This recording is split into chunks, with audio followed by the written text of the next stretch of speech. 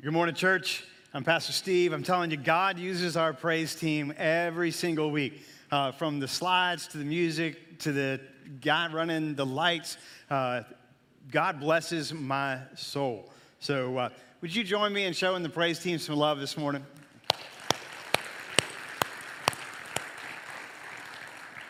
And I have to also add what a blessing Ty has been to our church. And the way that he leads and his heart just comes through as he worships. And I'm so thankful that God has blessed us with him. Amen? Amen. All right. We're going to wrap up the Change My Heart series this morning. At least I think we are. There's one more Sunday in August. Well, stay tuned next week. This morning, we're going to focus on the passion of presence.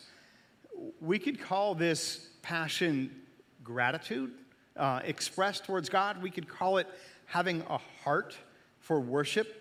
We could simply call it having a thankful heart. But somewhere in the midst of all that genuine passion and emotion is a desire to be in God's presence no matter what. The desire, I believe, to be in the presence of God grows as you know God more and more. It comes when you realize that being in God's presence not only changes your perspective on life, it actually changes life itself. Coming into the presence of God, regardless of your circumstances, with thanksgiving, gratitude, just a desire to be with Him, is the way to succeed, to have victory in life. So I want to answer the question this morning. That desire, that passion is the way to what?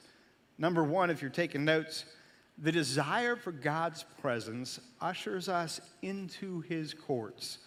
It is the way we experience Him. When you go over to a friend's house, what do? You knock on the door. If you're really tight, if you're family, you just walk in. You don't even knock. But when you see the person that you came to see, you're excited to see them. You approach them. Hey, good to see you. Maybe there's a smile on your face. You give them a hug. You embrace. You want to fellowship with that person. You are blessed by simply being together. Your life is richer having spent time with that person.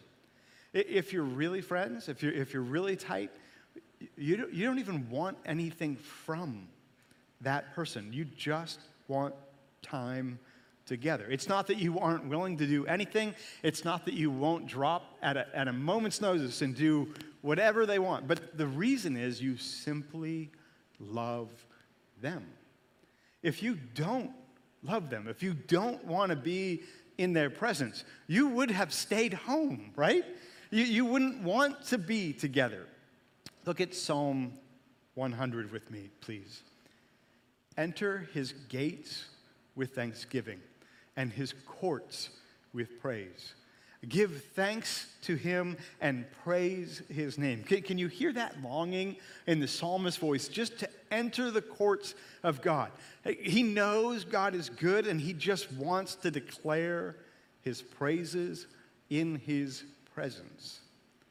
On the flip side of that desire to experience God, have you ever tried to make a teenager go over to a relative's home that they didn't want to go to?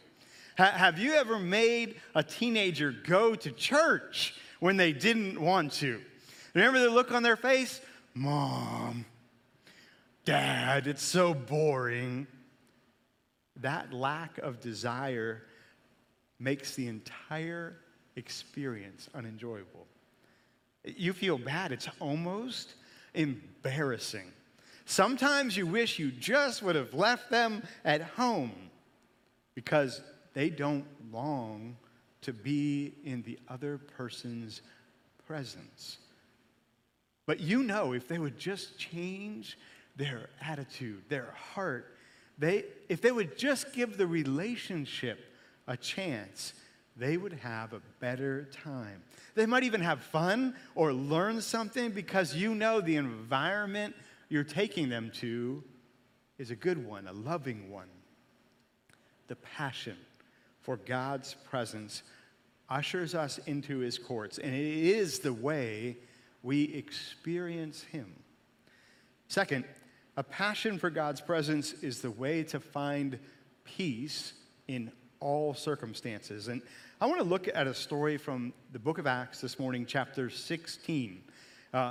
In Acts 16, Paul and Silas have been going around telling people about Jesus and how to be saved. And they run into a girl who has the ability to predict the future. She's a slave girl. And Paul and Silas eventually cast this spirit out of this girl, and her owners realize that their business is now closed. Out of spite, they take Paul and Silas to the authorities and make a bunch of false accusations trying to get them arrested. And it works. Let's pick up the story in verse 22. The crowd joined in the attack against Paul and Silas, and the magistrates ordered them to be stripped and beaten with rods. After they had been severely flogged, they were thrown into prison, and the jailer was commanded to guard them carefully. When he received these orders, he put them in the inner cell and fastened their feet in stocks. About midnight, Paul and Silas were praying and singing hymns to God, and the other prisoners were listening to them.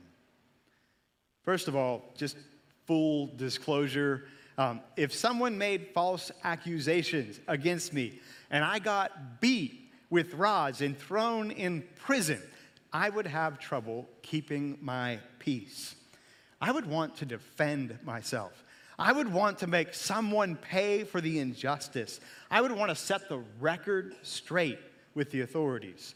I would want the rod in my hands, not your hands. Just say it.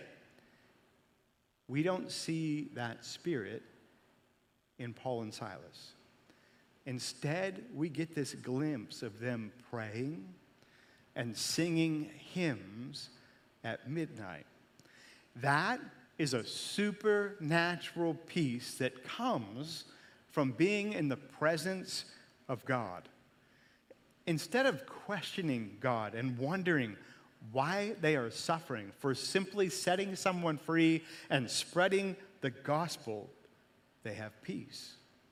If this happened to you, wouldn't you be wondering why God allowed you to be beaten and thrown in prison for doing what God had called you to do in the first place?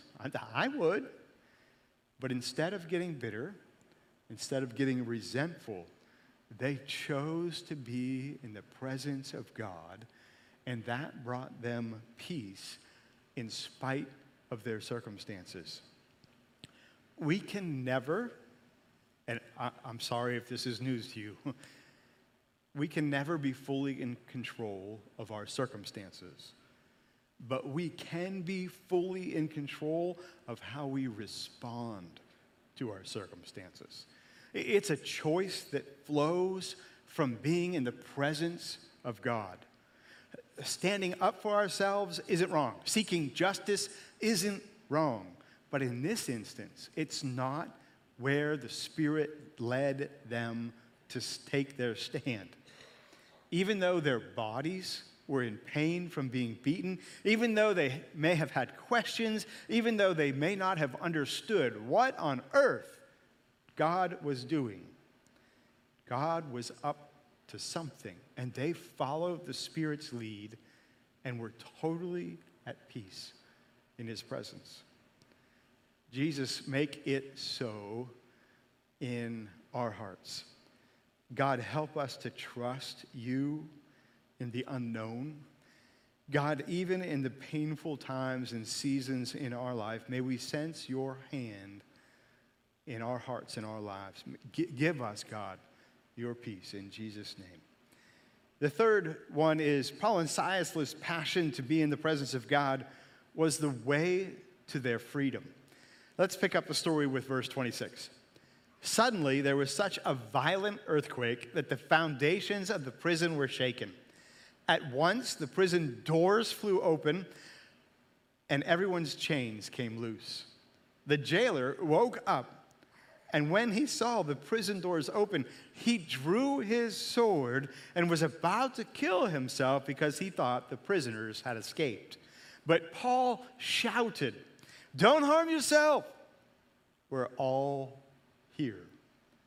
This had to be another one of those spirit, voice, direction, speak so clearly it's almost audible. Because I'm telling you, if I was in prison and the doors flew open and the chains fell off, I would have taken that as a sign that God was setting me free. Amen? Wouldn't you have interpreted those signs the same way? God is obviously, literally opening doors for me to get out of prison. I would be like, guys, look what God did. Let's all leave. Don't miss the power of this statement. Paul and Silas were free, even though their surroundings had not changed. When the Spirit of the Lord sets you free, you are free. What I find amazing is that everyone stayed in that cell. Everyone obviously could sense that God was doing something through these two men who had been beaten and were in prison with them. Everybody wanted to see what God was going to do next, so they sat there in the presence of God after worshiping, or at least listening to Paul and Silas worship God. When we choose to be in the presence of God, it will affect those around us. Our gratitude, our peace, our love will affect our friends, neighbors, coworkers, classmates, even total strangers will see the presence of God in us as we dwell with Him. Freedom in Christ is contagious. Number 4, the passion for God's presence will lead people to seeing the way to salvation. Let's pick up the story with verse 29. The jailer called for lights, rushed in, and fell trembling before Paul and Silas. He then brought them out and asked, "Sirs, what must I do to be saved?" They replied, "Believe in the Lord Jesus, and you will be saved, you and your household." Then they spoke the word of the Lord to him and to all the others in his house. At that hour of the night, the jailer took them and washed their wounds. Then immediately he and his household were baptized. The jailer brought them into his house and set a meal before them. He was filled with joy because he had come to believe in God, he and his whole household. Paul and Silas sought the presence of God in spite of their circumstances. They didn't need God to change their circumstances first to be in his presence. When God showed up and set them free, they took that as an opportunity to show someone Jesus, not escape. I find this a little bit convicting because I know when God blesses me, sometimes I default to just enjoying the blessing of God myself instead of looking how I might pass that blessing on to someone else and show them Jesus. As I was praying about this and looking for an illustration, an image came to my mind. I imagined sitting at a table, kind of hangry, hungry, irritable, and then God miraculously provides like this huge meal. And I am so thankful. I can see it in my mind. God, thank you. I was so angry. I was getting irritable. People are getting annoyed with me. And then I start to eat the meal, and maybe I'm eating a little bit too much. And then I look around, and I remember that there were other people at the table with me. And God didn't provide them a meal. He just provided me a meal, but he provided enough for me to share. I just didn't because I was focused on myself. I think if we're honest, we are sometimes tempted to serve ourselves instead of serving others with the blessings of God. We all have gifts. We all have talents. We all have abilities. We were all knit together in our mother's womb with the intent, for the purpose of showing other people Jesus. We all have a story of how we were set free in Christ. Our chains may look different than Paul and Silas's, but we're all called to use our story and our gifts to reach people who are hungry for his salvation. I love the question that the jailer asked Paul and Silas. Sirs, what must I do to be saved? They replied, believe. Believe in the Lord Jesus and you will be saved, you and your household. People only ask that question of people who are using their gifts to bless and serve other people. They don't ask that question of people who are just interested in consuming God's blessing. So, where are you serving? What are you doing that allows you to use your gifts and God's blessing to share God's salvation and the good news with people around you? The last point I want to highlight this morning is this. Choosing the passion of God's presence is the only way to let go of the things that have a negative impact on your life. For Paul and Silas, choosing God's presence meant they had to intentionally go to God in prayer and let go of any bitterness or anger for being unjustly beaten and thrown in prison.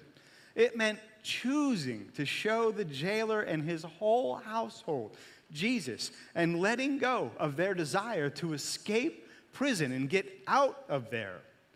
Choosing God's presence always involves letting go of one thing so that you can grab hold of what God has for you. What is God calling you to let go of this morning? Do you need to let go of some bitterness in your heart, some wound that you've been holding on to that's just eating you up?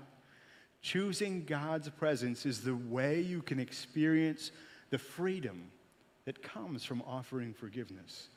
Maybe it means letting go of some disappointment so that you can experience his peace and his indwelling. Maybe you need to let go of some frustration you've been holding on to. Maybe you're upset because you prayed a prayer to God and he told you no. And you just don't understand why.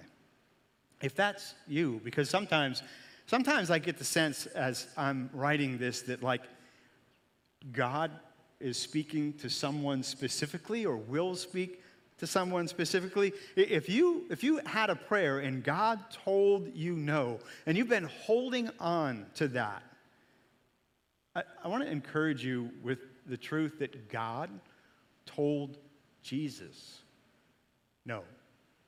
Remember in the garden, Jesus prayed, God, will you let this cup pass from me?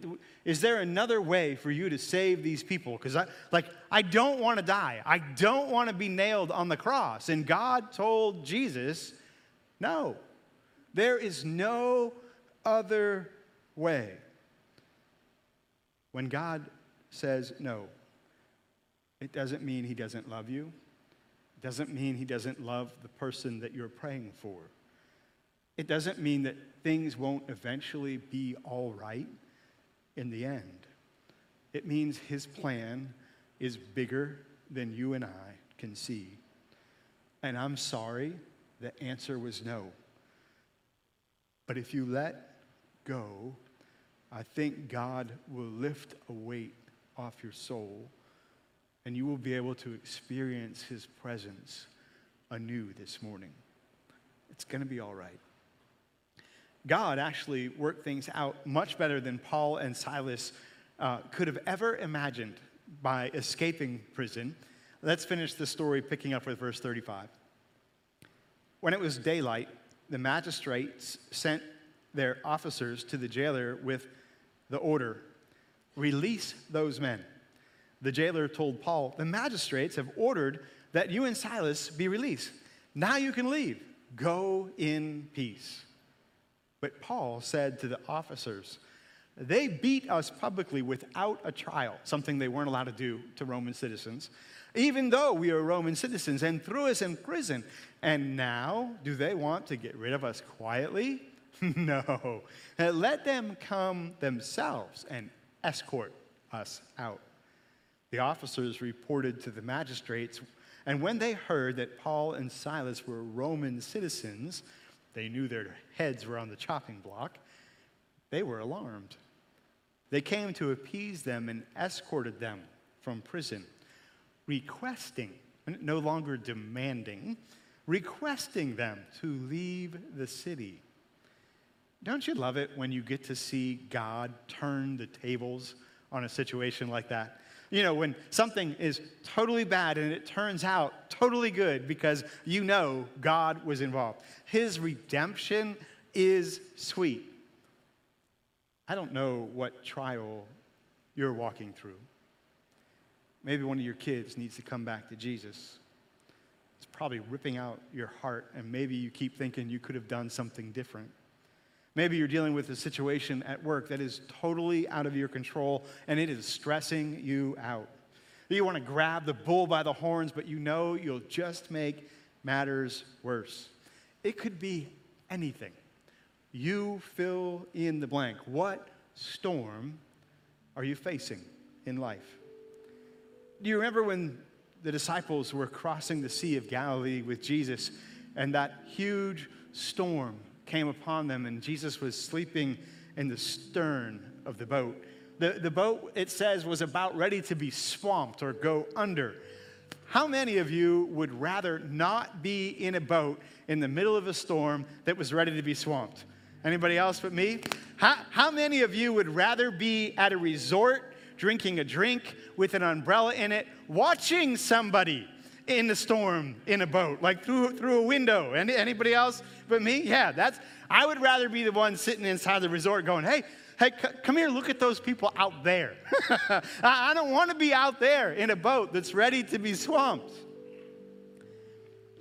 But the truth is, and it's the honest truth, the safest place to be is in the boat with Jesus.